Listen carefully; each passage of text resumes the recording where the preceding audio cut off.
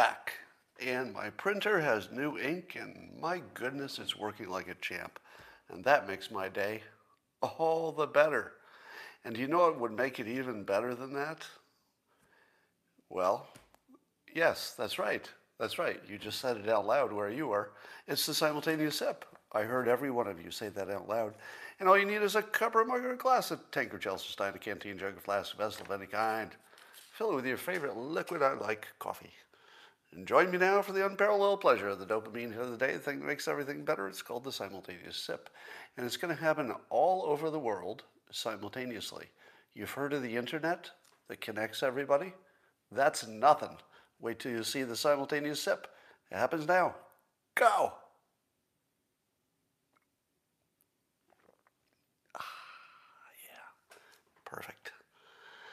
Just perfect. Wow. So I'm going to be a little ray of optimism today. I'll tell you, I don't know what it looks like in your town, but in my town, on weekends anyway, they're continuing to close the streets so that they can have outdoor dining. Now, where I live, closing the main street to have outdoor dining turns Main Street into like a festival. Like it's a lot of people walking in the streets, and the restaurant chairs are extending into the halfway into the street. And I've never seen more people in my town going out to eat than I saw this weekend.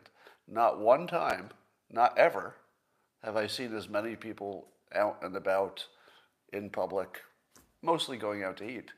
And I'll tell you, if this is any indication of what other things are doing, somebody says, just like Toronto, same in my town. I'm going to read some of your comments. Yes, staffing issues. Yes, the service was terrible.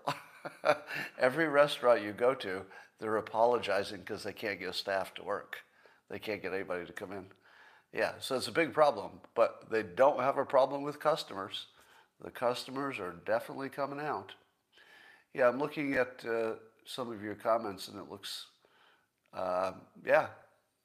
I don't think I've ever wanted to eat outside more than I have this year. And I'll tell you, this is a California thing, of course, but eating outdoors in California, even in cold weather, if you've got an outdoor heater there, it's better than eating indoors.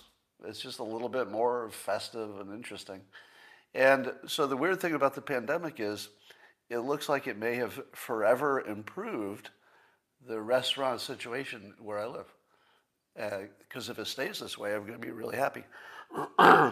Rasmussen reports, and this might not surprise you, that there are no groups, no liberals, no independents, no conservatives, who believe that social media can edit out bad content in an unbiased way.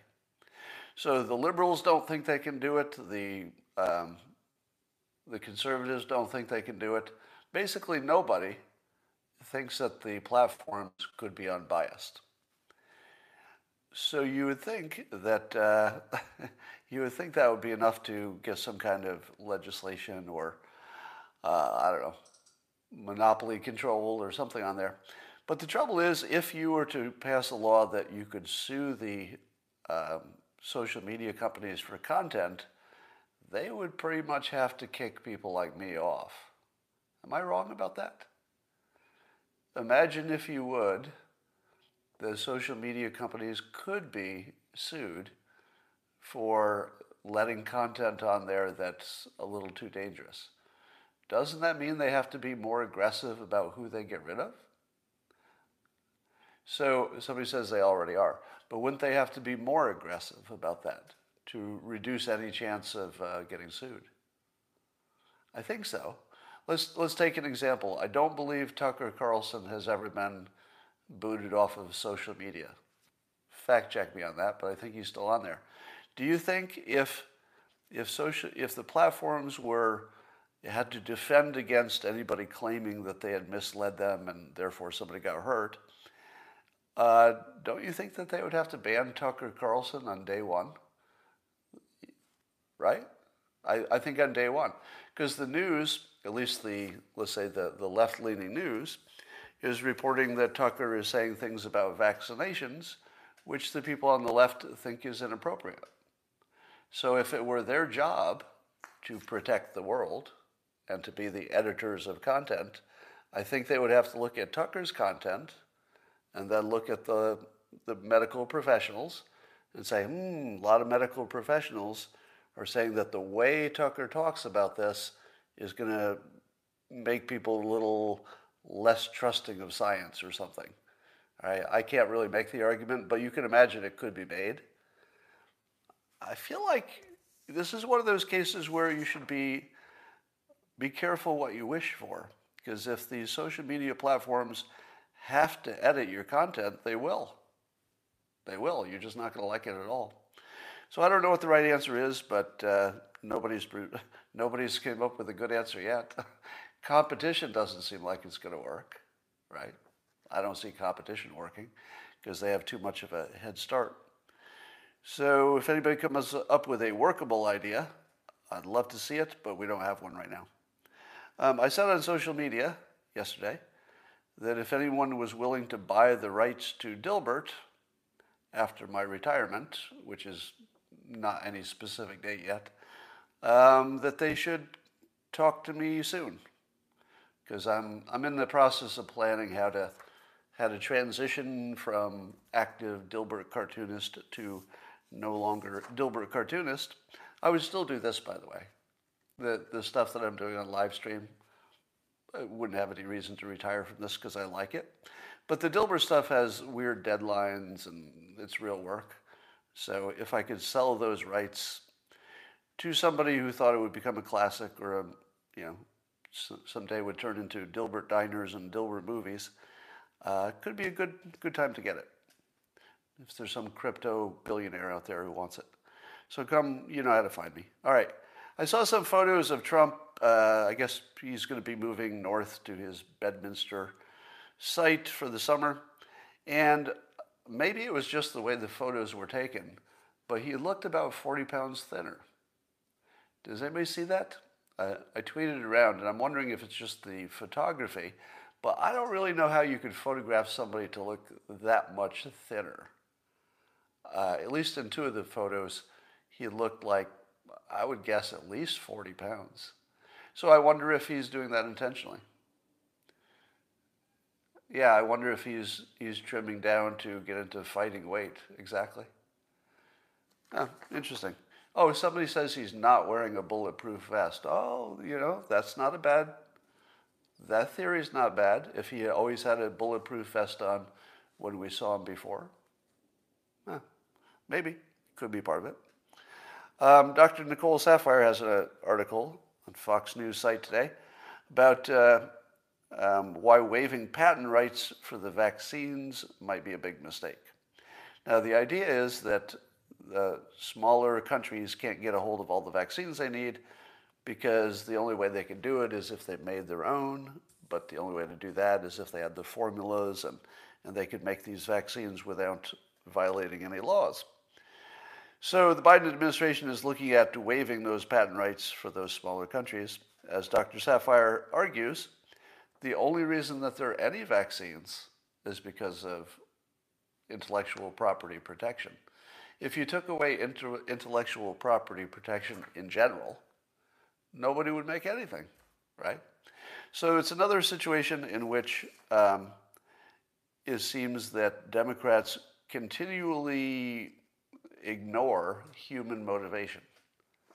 Now, I'm going to give you more and more examples of this as time goes by. So I started out saying this is the main difference between the left and the right. You think it's some kind of philosophical preference thing, but it's not. There's just a variable that one side ignores, and it happens to be the biggest one. The biggest variable is human motivation, always. It's the one thing that will determine how anything goes. And the left doesn't have just a different opinion of it. They act like it doesn't exist.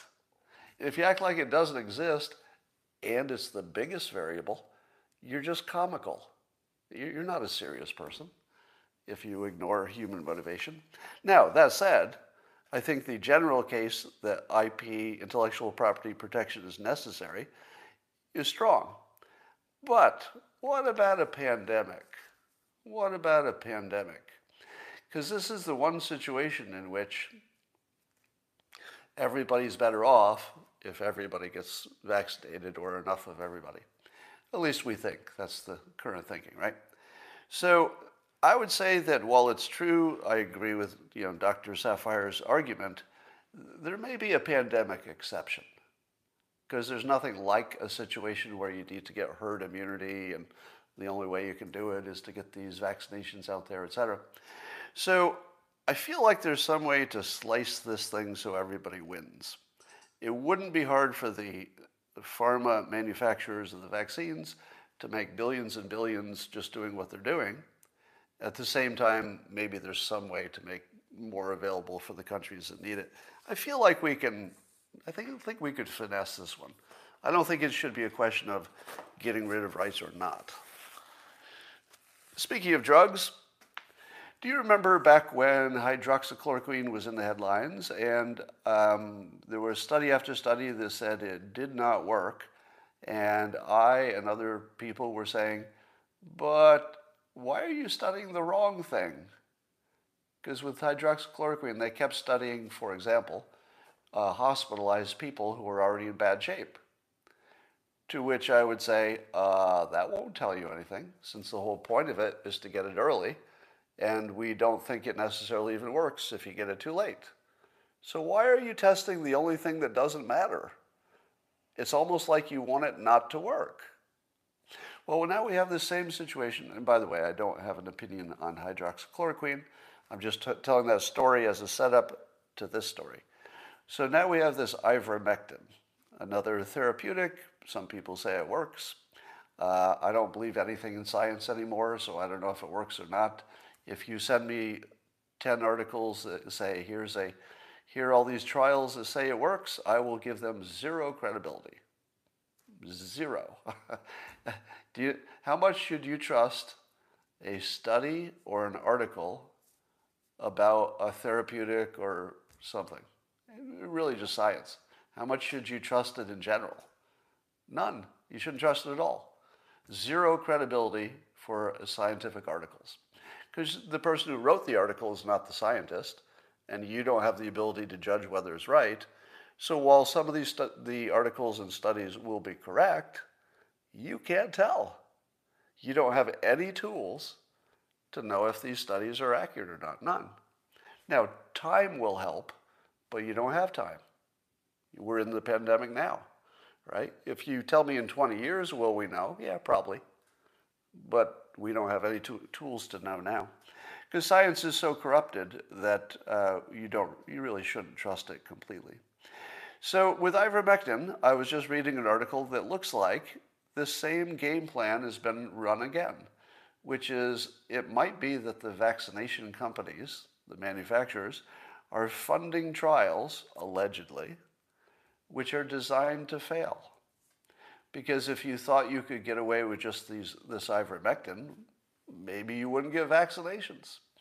So some of the tests of ivermectin are the same kind of weird situation where the nature of the trial, from its design, looks like it's designed to fail. Here are two ways to design a test to fail. You give it to the wrong group of people. That's number one.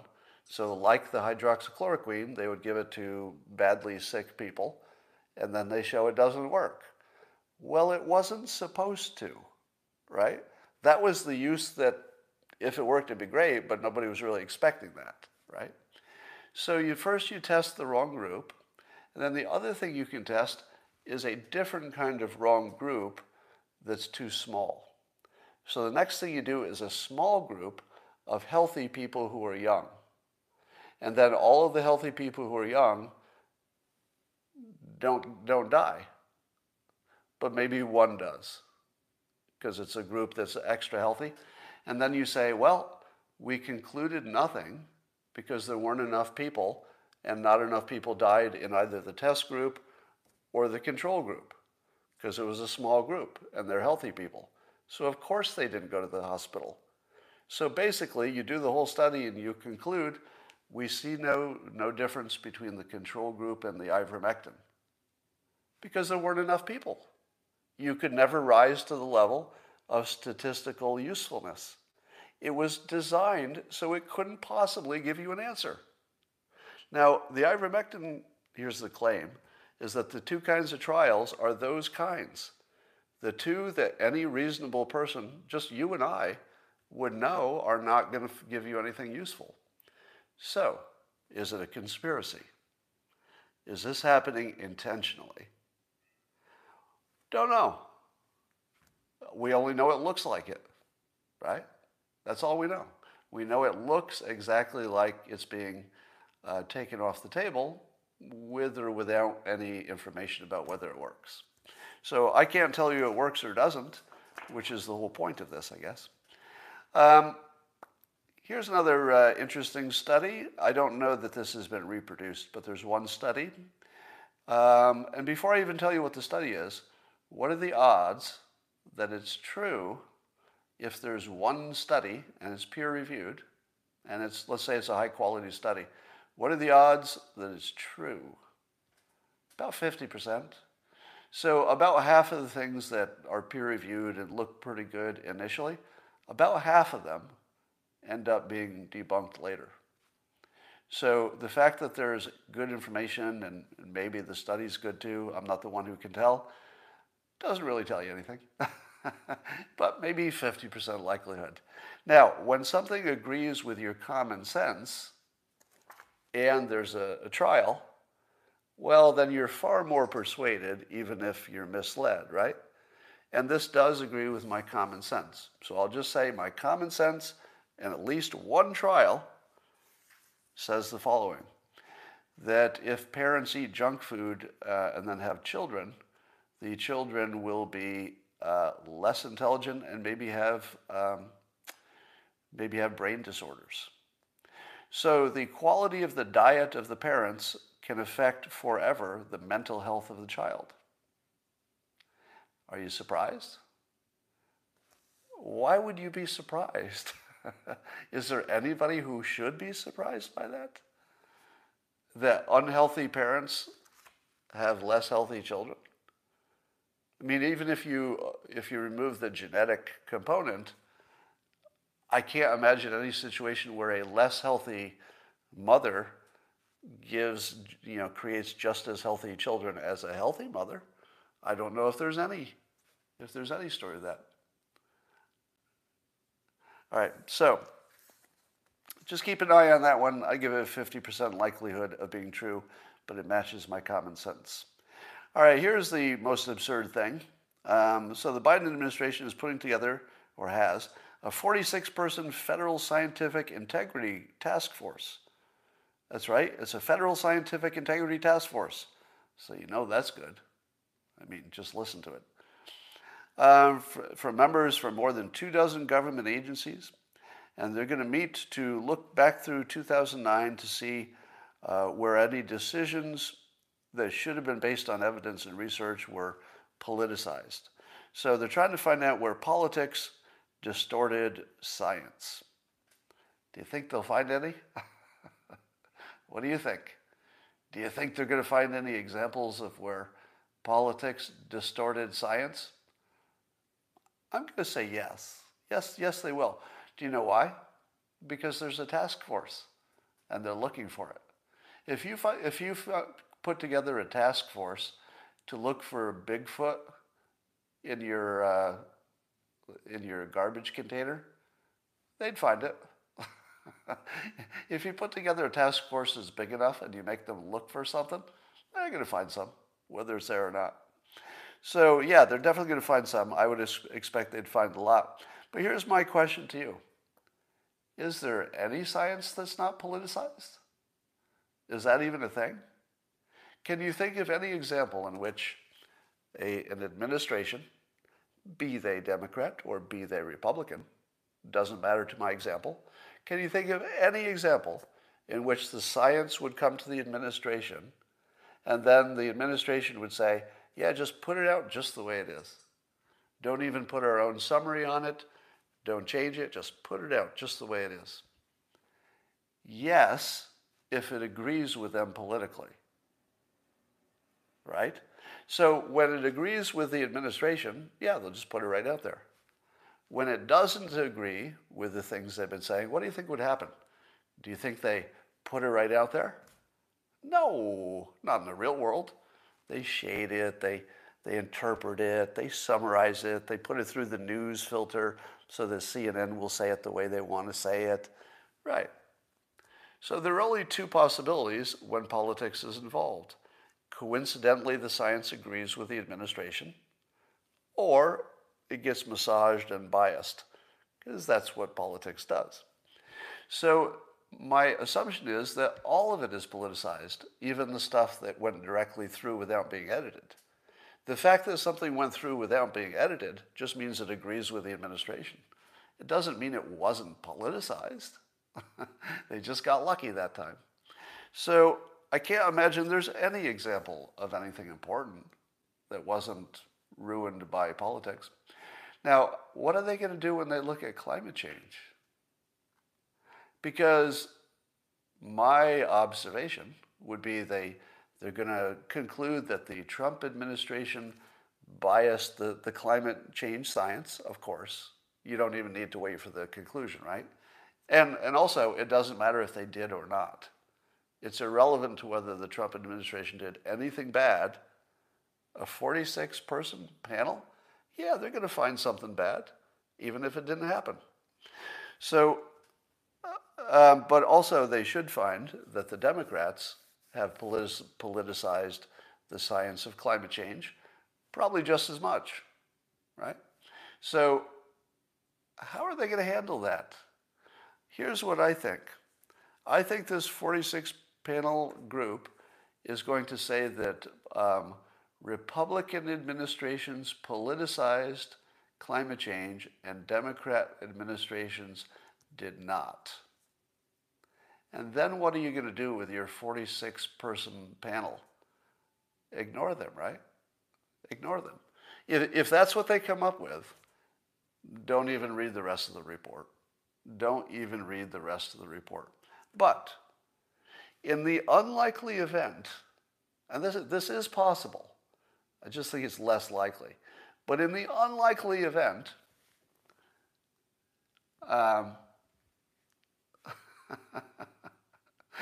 oh, Eddie. Eddie just paid $10 to make me see his comment that he likes it when I ban people in real time. Well, Eddie, I'll do that for you if I can, if somebody crosses the line. Well, anyway, if in the unlikely event that the Biden administration says that climate science was politicized by both Democrat people and Republicans, but different ways, I'm going to say to myself, whoa, let's see what else they say. Because at that point, they have me, right? You had me at hello. If you tell me climate science was politicized by both the left and the right in different administrations, I'm all in.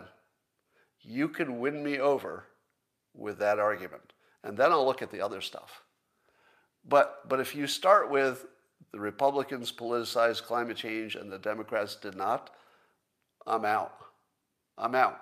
There's nothing else in the report that I'm going to look at. I won't even read it.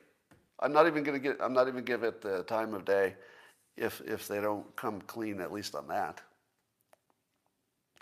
Well, it seems that Mayor Bowser in the District of Columbia has banned dancing at weddings. Now, without giving you an opinion on what I think of banning dancing at weddings, because you all have your own opinions and there's nothing I can add to that, I would just like to add that when this becomes Footloose 2, the movie, I don't think you need to change the name of the mayor.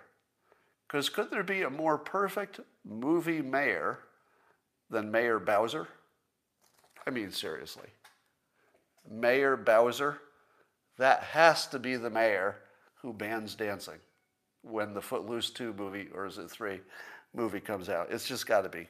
Mayor Bowser, perfect casting. So,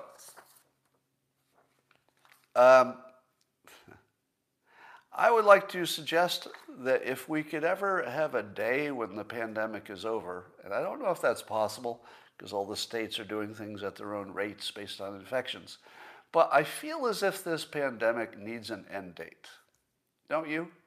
Even though maybe it never really ends because there'll be, trickling of viruses forever. But don't you feel we need a national celebration? Like really, really badly? But to do that, you're going to need a day. And I don't know how you declare it's over at any day. But I feel like dancing is the requirement. It would be like a national day of hugging and dancing. Oh, maybe that's the name of it. A national day of hugging and dancing. And you just go outside. Maybe it's just the vaccinated people. Maybe it's the people who have immunity or whatever. But you just hug and dance your ass off all night long. And we just need to get it out of our systems, don't we? Andrew just paid a $14.99 protection payment, so he's not the guy who gets randomly banned today. Well, that worked. Will I take payoff? Sure. I can be bought. He just bought me for $14.99, which is weirdly exactly my price. If you had paid more than that, you would have overpaid because you got it for $14.99. I warned you last year, and I'll say this maybe once a month until you're tired of hearing it, because I don't know how many times you can say this without people being able to hear it. 8,000 people a year die in this country just normally.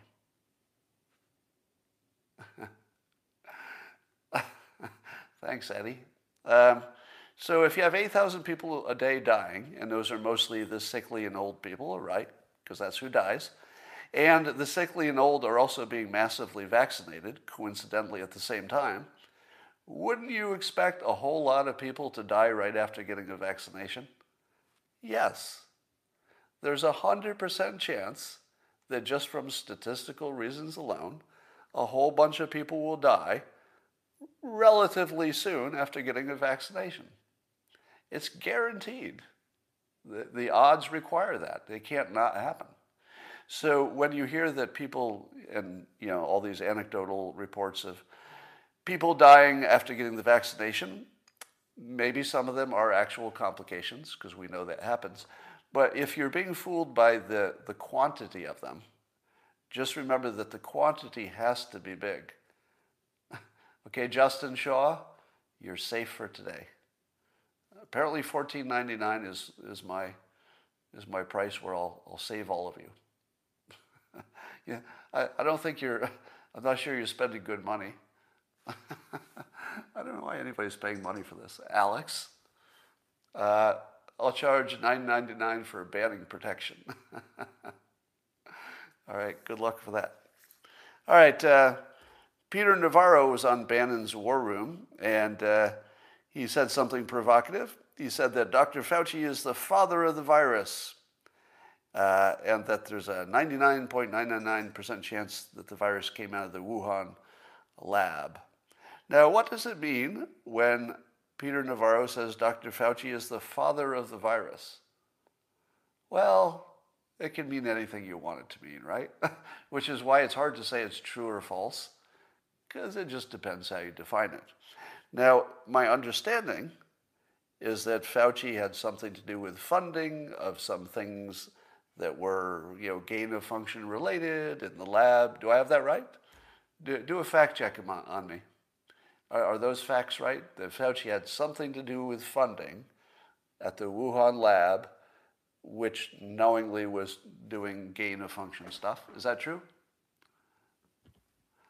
Yeah. As Derna says, if you don't pay somebody to find something, you won't find it. But if you do pay them to find it, they'll find it whether it's there or not. Thanks, Hosea. Is that how you say your name? Hosea? So here's my take on this. If it's true that Fauci had something to do with funding at that lab, then I can see why he'd say that he's the father of the virus, but it's a little bit of a stretch. It's a little bit of a stretch. Let's call it hyperbole, but that's as far as I'll go on that. I'm adding to my list of people and groups for whom I have no sympathy. Are you ready? Now, I believe I'm empathic. I believe I have empathy for lots of people and groups. And I believe I have appropriate empathy in the appropriate places. But I no longer will have empathy for anybody who resists arrest. Don't care about them. I really don't care about them. If you resist arrest and you get killed, I don't care about you at all. Now, I feel sorry for the family because the family didn't do anything, right? And I feel sorry for the police officer who, has a tough time if they kill anybody. David, $14.98 doesn't get you anything. You can't get anything for that. It's $14.99 is the price. If someone misbehaves again, you could ban a random dozen people to encourage the others. Some kind of group penalty. Isn't that a war crime if I ban too many people because one person was bad? All right. So I have no sympathy for resisting arrest.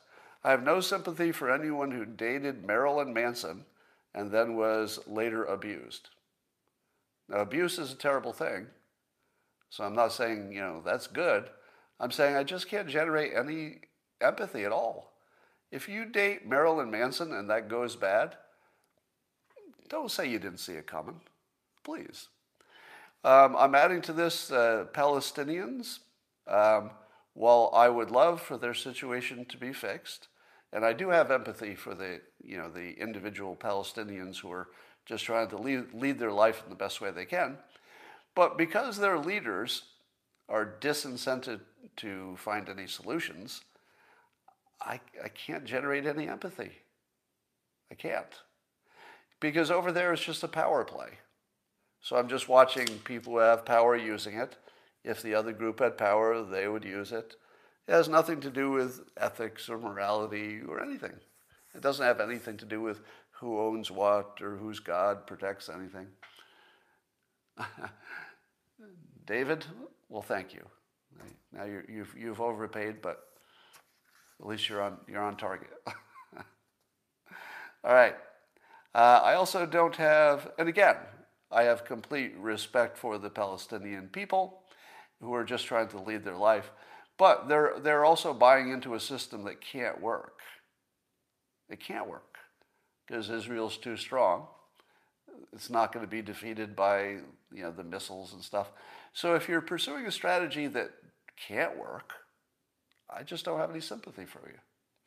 And I would also add to this, anybody who complains about systemic racism, in this specific example, and you have to include this part, is if they don't put the teachers' union near the top of their list.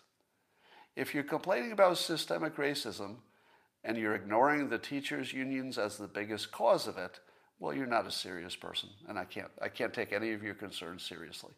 But if you're complaining about systemic racism everywhere, and you've correctly identified that the teachers' unions are either the number one or certainly among the top causes of perpetuating it, well, then I'm going to listen to everything you say, right?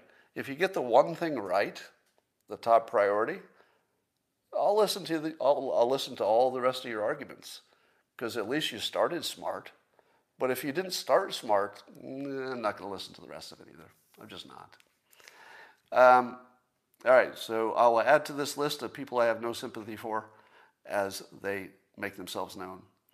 I saw an interesting little debate on a little corner of Twitter today, trying to figure out if Jordan Peterson is a believer or an atheist. Bring Alex back from last week and ban him again. Yeah, I should have some people just come here to ban. Move the teachers' unions to Palestine?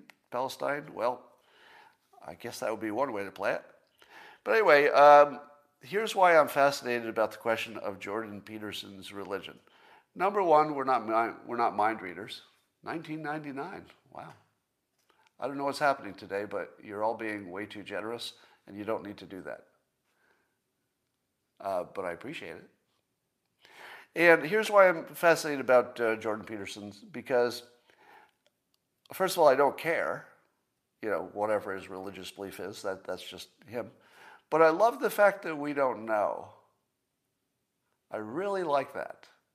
I love the fact that we don't know. Think about how famous he is. Think about how much he's talked about religion. Think about how much he's talked about, the human situation. Zillions of, hours of programming about the most important things in life, and you don't know if he's a believer. Isn't that interesting? Now, I don't think you could play that better, because if he took a position one way or the other, it would turn off a whole bunch of people who could benefit from hearing his messages. So there's no point to it. And I'd love, privately, I would love to hear his opinion on that. I feel like I know it, but that's mind reading. Allegedly, he once referred to himself as a pragmatic Christian, which is just ambiguous enough that you could read into that anything you wanted, which is also kind of brilliant.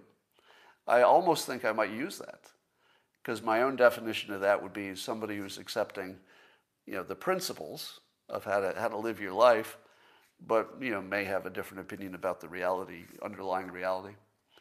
But I would like to give you the strangest story you've ever heard in your life relative to this.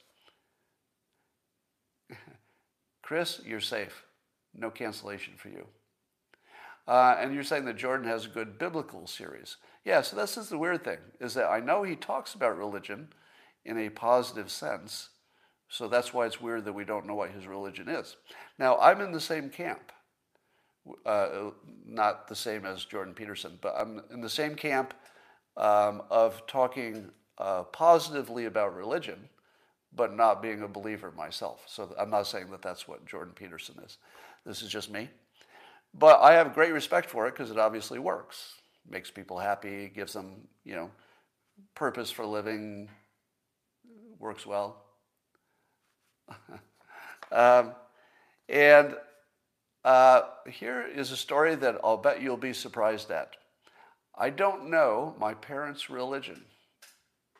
Now, my parents have both passed on, but when they were alive, I never knew their religious belief. Is that amazing?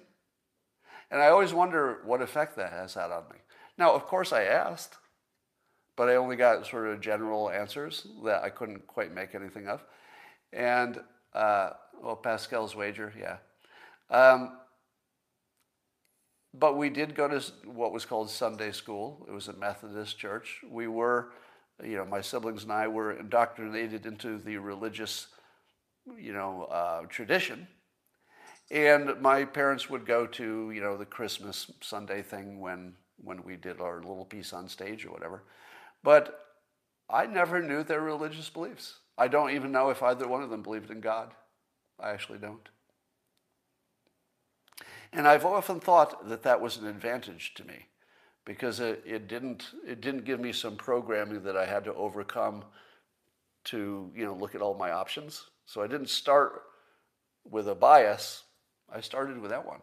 And when I was 11 years old, I asked my mother if I could stop going to church, and I gave her my thinking, and she said, okay, and we never talked about it again.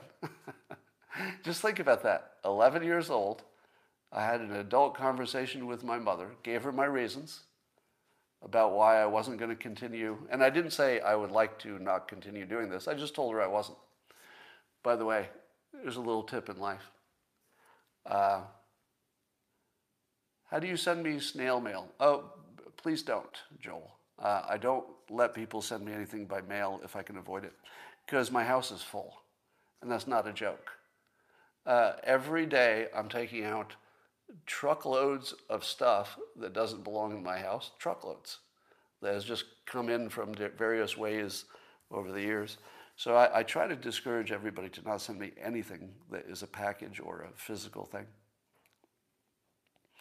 All right, I don't know what I was talking about there, so let's talk about something else. I saw Dave Chappelle say that, what did he say? He was talking about Elon Musk's appearance on SNL, and he was saying that you can't be woke enough. And, he was just a little puzzled by Elon Musk getting some pushback on Saturday Night Live. But then he said this. I guess he said this on a Joe Rogan show. Chappelle did. He said, quote, "I'm torn because I like a warrior for a good cause, but I'm really into tactics," he added. "I'm into tactics."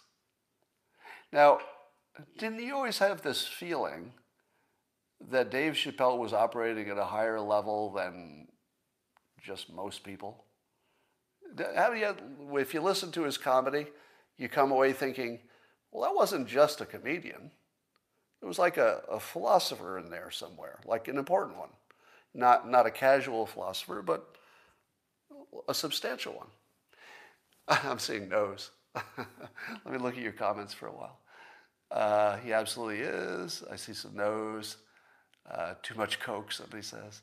Yes and no, not really. So people are all over the board on him. All right? But here's what I'd like to add. I've always said that the moment the Black American community turns from victimhood to strategy, they're just going to rule everything. All right? The black American public is spring-loaded for some gains that are enormous. Like, I feel as if that community is going to go on a run for the next, 20 or 30 years, in which it's just going to be breathtaking.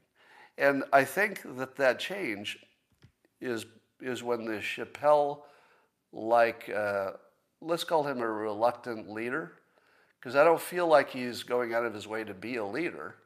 I feel like he just says things that are smart, and then people, if they're smart enough, will be influenced by it. As soon as the black community focuses on tactics and systems and strategy, they're going to realize that they have all the advantages if they use strategy. If they try to do things the same way every generic white person does, probably systemic racism is going to be an issue.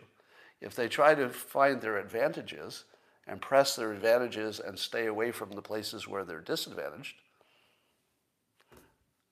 there's going to be some big changes ahead.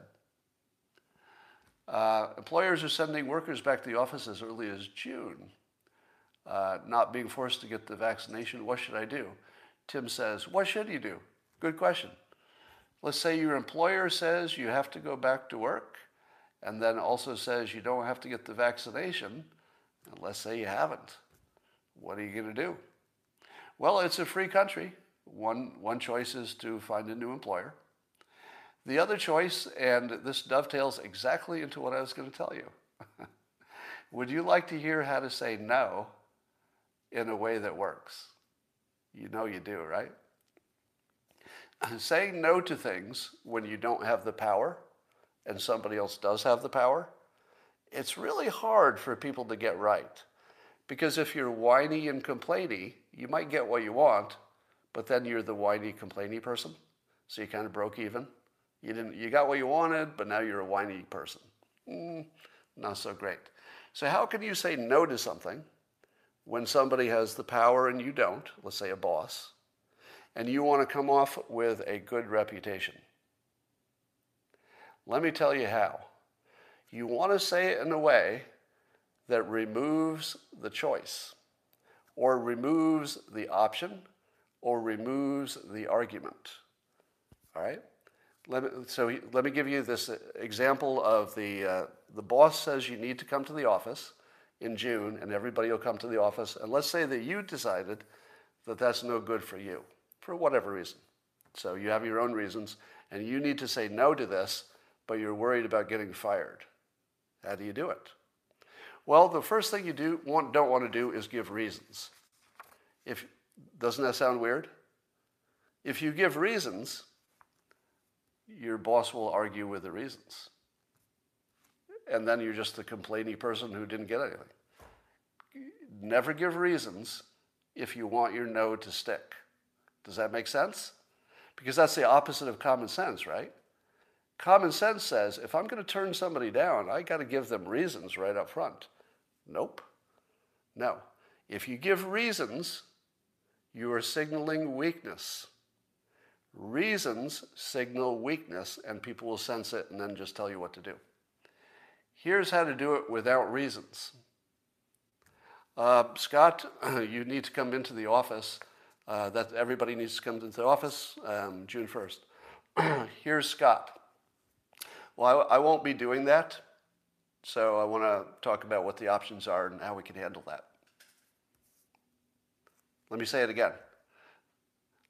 Scott, you have to come into the office. Everybody does, no exceptions.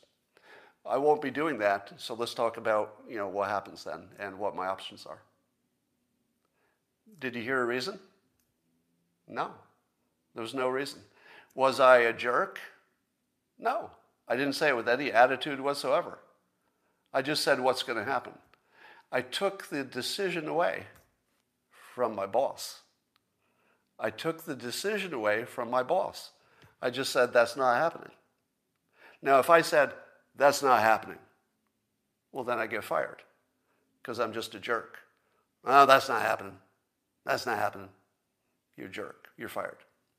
But I didn't say it that way. Scott, you've got to come into the office. That's not going to happen. So could we have a meeting and talk about, what my options are? And then when you say, can we talk about what my options are? Do you see what you've done?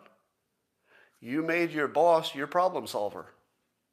So instead of you saying, this is what I'm going to do, which would be obnoxious, and maybe you get fired, you say, I'll tell you what's not going to happen is me going into the office. And now I'm going to ask you to work with me to figure out how this is going to work. See the difference? You can say no to your superiors really easily. Now, if you say to me, Scott, I don't think you've ever tried that because I think you get fired. No, I have tried that. I have tried exactly this in innumerable situations, and it works 100% of the time. Not once in my life has a no been challenged or turned over when I just state it like a fact, and then I make people think past it to what are we going to do now? The decision's made, right? Now keep this in mind. When your boss says, Scott, you're going to go into the office, I'm the only one who decides if I'm going into the office. But in order to argue it, I also have to be legitimately ready to leave. If you're not legitimately ready to leave, well, then maybe you just have to do what you got to do and go to the office. But it helps to be legitimately ready to leave. And then you just say, well, that's not going to happen, so let's talk about what we can do about it. Somebody says, you got to know your boss. And I would say, nope, I disagree. The method I just gave you should be universally applicable no matter who your boss is. And if your boss fires you for saying it the way I just said it, good. You don't want to work for that boss. You do not want to work for that boss. And I would argue also that if you turn down your boss the way I just recommended, completely professionally, you just eliminated the option, well, that's not going to happen. You made them think past the sale as to what is a practical way to deal with it. You're first in line for a promotion. Did you hear that? Saying no to your boss, but doing it expertly, puts you first in line for a promotion. It doesn't put you first in line to get fired. If you can say no better than anybody else can say no around you, you'll be the boss. Nathan says, Cialdini says to give people reasons to persuade them. In the past, you have agreed with this. Reasons to persuade them. I'm not sure I quite understand the question. You may be thinking about pacing and leading, where you're agreeing with people until you lead them to a new opinion. Maybe not. Ideally, you should have reasons, but in a situation where your no is firm, you don't need them. And when people try to bring me reasons, I'll say, look, I've already made my decision. Now we're talking about your decision. Did you hear that? Yeah, when somebody starts questioning you, you say, well, I've made my decision. All that's left is for you to make your decision. It's very professional. It's not obnoxious.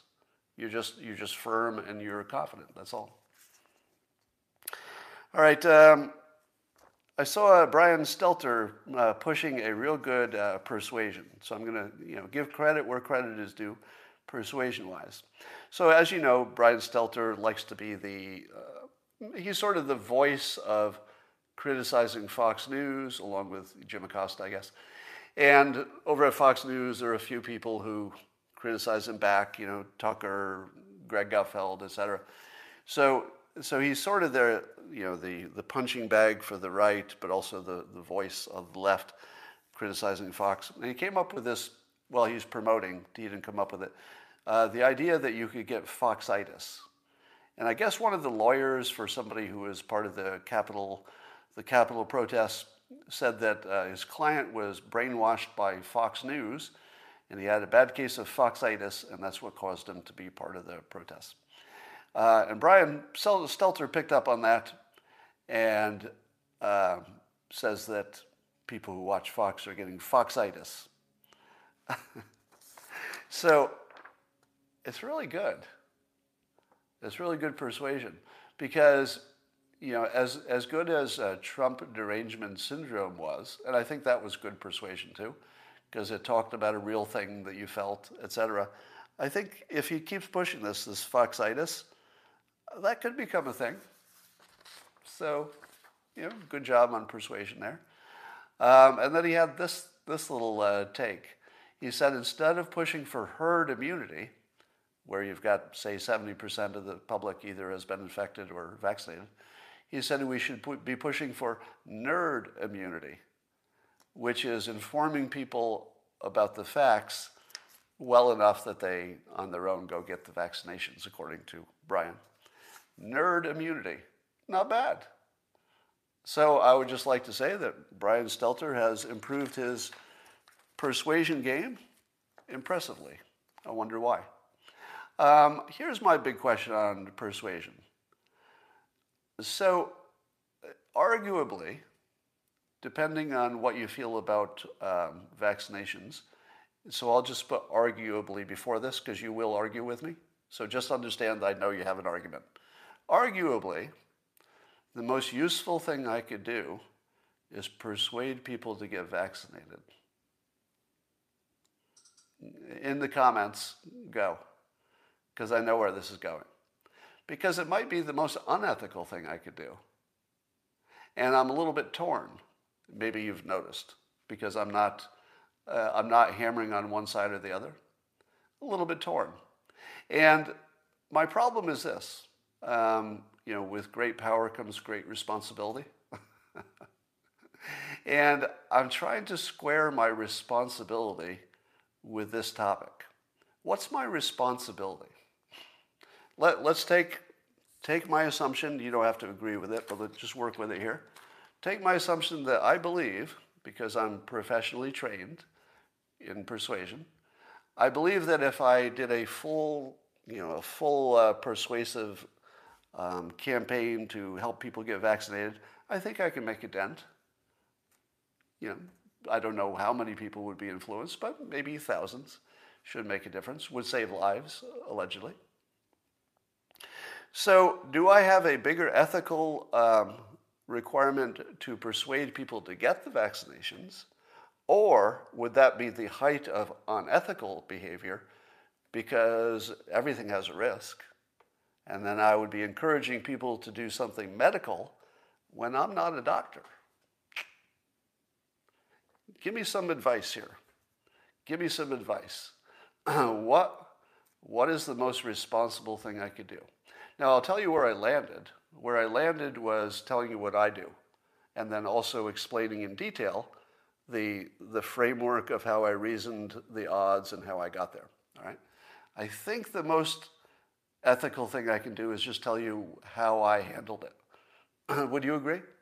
Because if I go beyond that, I know I can convince people to get the vaccination who would not have done it on their own. I know I can. Let me ask you this, to stay out of it, I'm saying, and I think that your instinct might be right. Let me ask you this, in the comments, and watch this, how many people in the comments have changed their decision to get the vaccination because of something I did or said? It'll take a moment for the comments to catch up. But just watching the comments, how many people have already, and this scares me a little bit because I didn't, oh, there's a yes. So how many people changed their opinion because of something I said or did? Now, most of you should be a no. So even if I were persuasive, I would expect 90% no's. No, no, no, no, no, no, no, no. So far it's a solid wall of kind of, sort of. Yes, somebody said yes. Slightly, yes. Most of these are no's, so when I read out the yeses, these are the exceptions. Hard yes. No, no, no, no. All the rest are no's so far. I'll tell you if I see any more yeses come by. Kind of, sort of. I put somebody on the fence slightly. Not me. Hell no, nah, nah, nah. Yes, you persuaded me. All right, so my estimate was 90% would not be persuaded. But you saw in the comments that a number of people were persuaded. Now, you can tell that if I hit this hard, there would be more of you because I could. I'm just choosing not to. And I feel like I'm going to stick where I am for now unless I hear a better argument for why I should not. It's a heck of a thing to put on me because it's the height of responsibility, isn't it? If I know that I could make more people get vaccinated, and I know that the medical scientific community is really unified saying you should, still. All right, let's see what a $25 comment says. Responsible is to explain how you reached the decision and to educate people on risk management calculation, which is what I tried to do, which should assist them. And you did that exactly. Well, thank you, because that's the balance I was trying to hit. All right, so I'm going to read some comments now and questions that came to me through the Locals platforms. That's the subscription platform in which you can subscribe to see my stuff that you can't see publicly. So I said I'd answer some questions live from there, and I'm looking at those now. Let's see. When is quitting okay? When is quitting okay? That's a good question. It depends if you're talking about business or personal. In your personal life, arguing doesn't buy you much. So quitting soon on the arguing probably makes sense. In a business sense, if you're trying to start a business or whatever, I would look for whether people are responding physically to the thing you're doing or making. So I've used this standard before. If people look at, let's say, your prototype or whatever, and they say, oh, I want to take this and modify it, and I need 3 of these to give to my friends and stuff. If they're physically doing stuff with your product and modifying it, and they're putting it together in novel ways and stuff, you probably have something. But if they're just talking about it and saying, oh, that's good, you probably have nothing. So I would look for the physical activity to tell you have something. In the Dilbert case, people were taking my comics and making their own books out of them. So when I decided to make my own book, I didn't have to wonder if people would buy it because they were making their own books just because they didn't have one to buy. Would I consider interviewing Bishop Robert Barron? No. So I might start interviewing some people who have books. I've got a few lined up. But other than authors, I'm probably not going to do generic people. Would you mind explaining how teaching people to think clearly is a better strategy for a long-term health of the country versus, winning a partisan debate? Well, I think that should be clear, right? Teaching people how to think clearly. But the biggest part of that is teaching them that they can't. You can't teach people to think clearly if they think they already can. They're not going to give you the time of day. So that's why I wrote Loserthink, behind me on the shelf. So Loserthink is that book, to try to teach people what they're doing wrong and at the same time teach them how to do it right. So other than writing books and talking about it all the time and trying to get it into the school curriculum, I don't know what you could do. Nicholas says, is Cernovich going to make a decision soon on whether or not to run for governor, Well, I think everybody has to decide soon, ish. But he might wait around and see if his poll numbers go up by themselves. That might be a good play, because you don't want to go all in on something if you're polling at 3%. But imagine if the next poll comes out and now that 3% got people talking about him, what would happen if the next poll he's at 5% without doing any campaigning? Then it starts to look like he's almost being drafted at that point. And I'll say it again, I can't even imagine a better governor, honestly. I think he would be the best governor we ever had. Have you ever tried a beard or a mustache? No, I can't really grow that stuff. What is the best way to detect energy suckers? They suck your energy. That's how. If somebody's sucking your energy, you have detected them. I mean, if you can't tell that they're sucking your energy, then they're not. Martha says, is creativity a daily habit for you, or do you engage certain activities consistently that fuel your activity? Yes, it is a system, and it's a daily habit. And the habit is that creativity is not something you do, it's something you remove obstacles from, which is the biggest mental reframing of it. So I can't just sit there and be creative. Create. So creating is not something that you make happen. It's something that you can prevent from happening, or you could not prevent it from happening. So I spend a lot of work not preventing it. So let me give you an example. If I don't get enough sleep, I can't be creative. Creativity is one of those things that just doesn't work when you're tired. You can do a lot of physical things when you're still tired. You can power through it. But creativity stops when you're a little extra tired. You just can't do any of it. So I work on diet, exercise, fitness, and that's my creativity. If I get diet, exercise, and sleep right, then I've removed the obstacles that would have stopped my creativity. Now, if you're not a creative person, you're just not. I can't jump 42 inches in a leap, and I never will. Some of you will never be able to, solve a Rubik's Cube. Some of you will, right? So you have to have some creativity naturally, but it's mostly about removing the obstacles. Likewise, when I work, I make sure that my feet are flat on the ground. I've got the right amount of light. I've eaten. I've used the restroom. I've cleared my mind. So creativity is about negative space.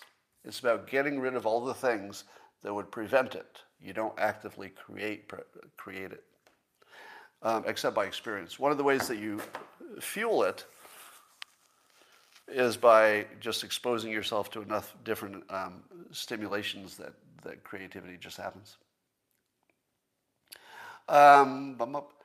I listed diet, exercise, and learning as the secrets to happiness. What about independence? People who are dependent on parents, children, etc., their employees, the state doesn't limit their happiness. Yes. In my book, How to Fail at Almost Everything and Still Win Big, I talk about how schedule flexibility is a requirement for real happiness. Because if you can't do the things you want to do when you want to do them, you're never going to be happy. Just the fact that you could do everything you want, but you could never do it at the right time to do those things, it just wouldn't work. So definitely you need freedom, but when you're younger, it's hard to get because you usually have a boss. So you should work toward not having a boss so you can free up your schedule. As far as having kids and a family, that's more of a personal decision. Some people need it, some people don't, but it's definitely going to cut into your happiness. I don't know anybody. The thing with having kids is you're glad you did it, but you're unhappy most of the time, right? So each minute of the day might be unhappy because you're frustrated with the extra work of having kids or whatever. But if somebody said at the end of the night when you're kicking back, "Are you happy?" They'd say, "Oh yeah." I mean, I wouldn't have it any other way. So it's that weird situation where you're unhappy every minute to be happy in general. It's weird that works. What are good directions or majors for college? I have no clue what to do. If you have any technical inclinations, go for programming and technical stuff. That will never be wrong. And if you don't have technical skills, I would go for either a trade or communication. Something in communication. If you don't have a specific career goal in mind that you can aim at, it's either communication and writing and that stuff or technology, whichever one you have an aptitude for. Have I read the Ferengi Rules of Acquisition? Matt, nobody has ever asked me that before. I have not. How do I feel about people clipping my show and posting snippets? Mixed feeling about that. It depends who's doing it. Because lots of times a clip will be a rupar, meaning that if you take it out of context, it could be misleading. But on the other hand, if people were not clipping my show, I wouldn't have anything worth doing. Remember I told you that if people are not doing something physical with your product, you don't have a product. And in this case, people do take my show, they take their own effort to figure out how to make a clip of it, and then they repost it. That's everything you want. If somebody is modifying your product and redistributing it, in this case, it's more promotional than stealing, that's good. That's everything you want. If we want to get Scott back to the hour-long show, we just need to super chat $200. Well, I don't know how affected I am by the super chat funding, but I probably am, actually, because I'm like a dog who gets treats. It doesn't matter how big the treat is. Here's a little trick I learned in dog training school. It's one of the most useful things you'll ever hear in your life. That dogs can't do fractions. And you're saying to yourself, what? How is that relevant? Well, here's how it's relevant. If you're training a dog, you have to give the dog a treat, or otherwise it's really hard to train them. But the dog can't tell the difference between a big treat and a tiny one, like just a crumb. Your dog will work just as hard for the crumb as for a big treat. So the dog can't do fractions. So you gave it 10% of the treat and it's like, yay, yay. Or if you give it 100%, it's still yay, yay. No difference. And this is why I feel myself actually being influenced by the super chat gifts, even though they're not going to change my lifestyle. But I'm just like the dog who can't do fractions. I swear to God, every time I see one come through, it makes me happy. Even though, like the dog, I should know the difference between fractions, but I don't. Salivate now. Damn it, that's working. I'm salivating. All right.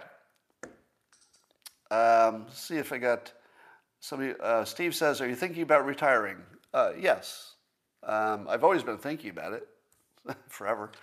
But cartooning I don't want to do forever, but I only want to get out of it if getting out is better than staying in. Right now I don't have a plan that would look like that. Because I don't want Dilbert to die after I leave, but I don't want it to go forward incompetently, and I don't know how to solve that right now. But I won't be retiring from doing this. In fact, if I retired from comics, it would be so I could do this better, basically. So I enjoy this more, and it requires less of anything that I consider work. It's still work, but I enjoy it, so it doesn't feel like it. Somebody says, I have great ideas, but I can't draw. That wouldn't stop you. If you have great ideas that you can write and make them funny, thank you, John, do it. You would be amazed how low the quality of the artwork can be and still be commercially successful, so long as the writing is good. If you get the writing good, the cartooning is easy. What if Marilyn Manson is a master persuader? Well, I suppose it must be persuasive in some way. I think you could be sure of that. Dilbert reminds you of a 12-ounce mouse. Okay, I think that's the last question for today. And I will talk to you tomorrow.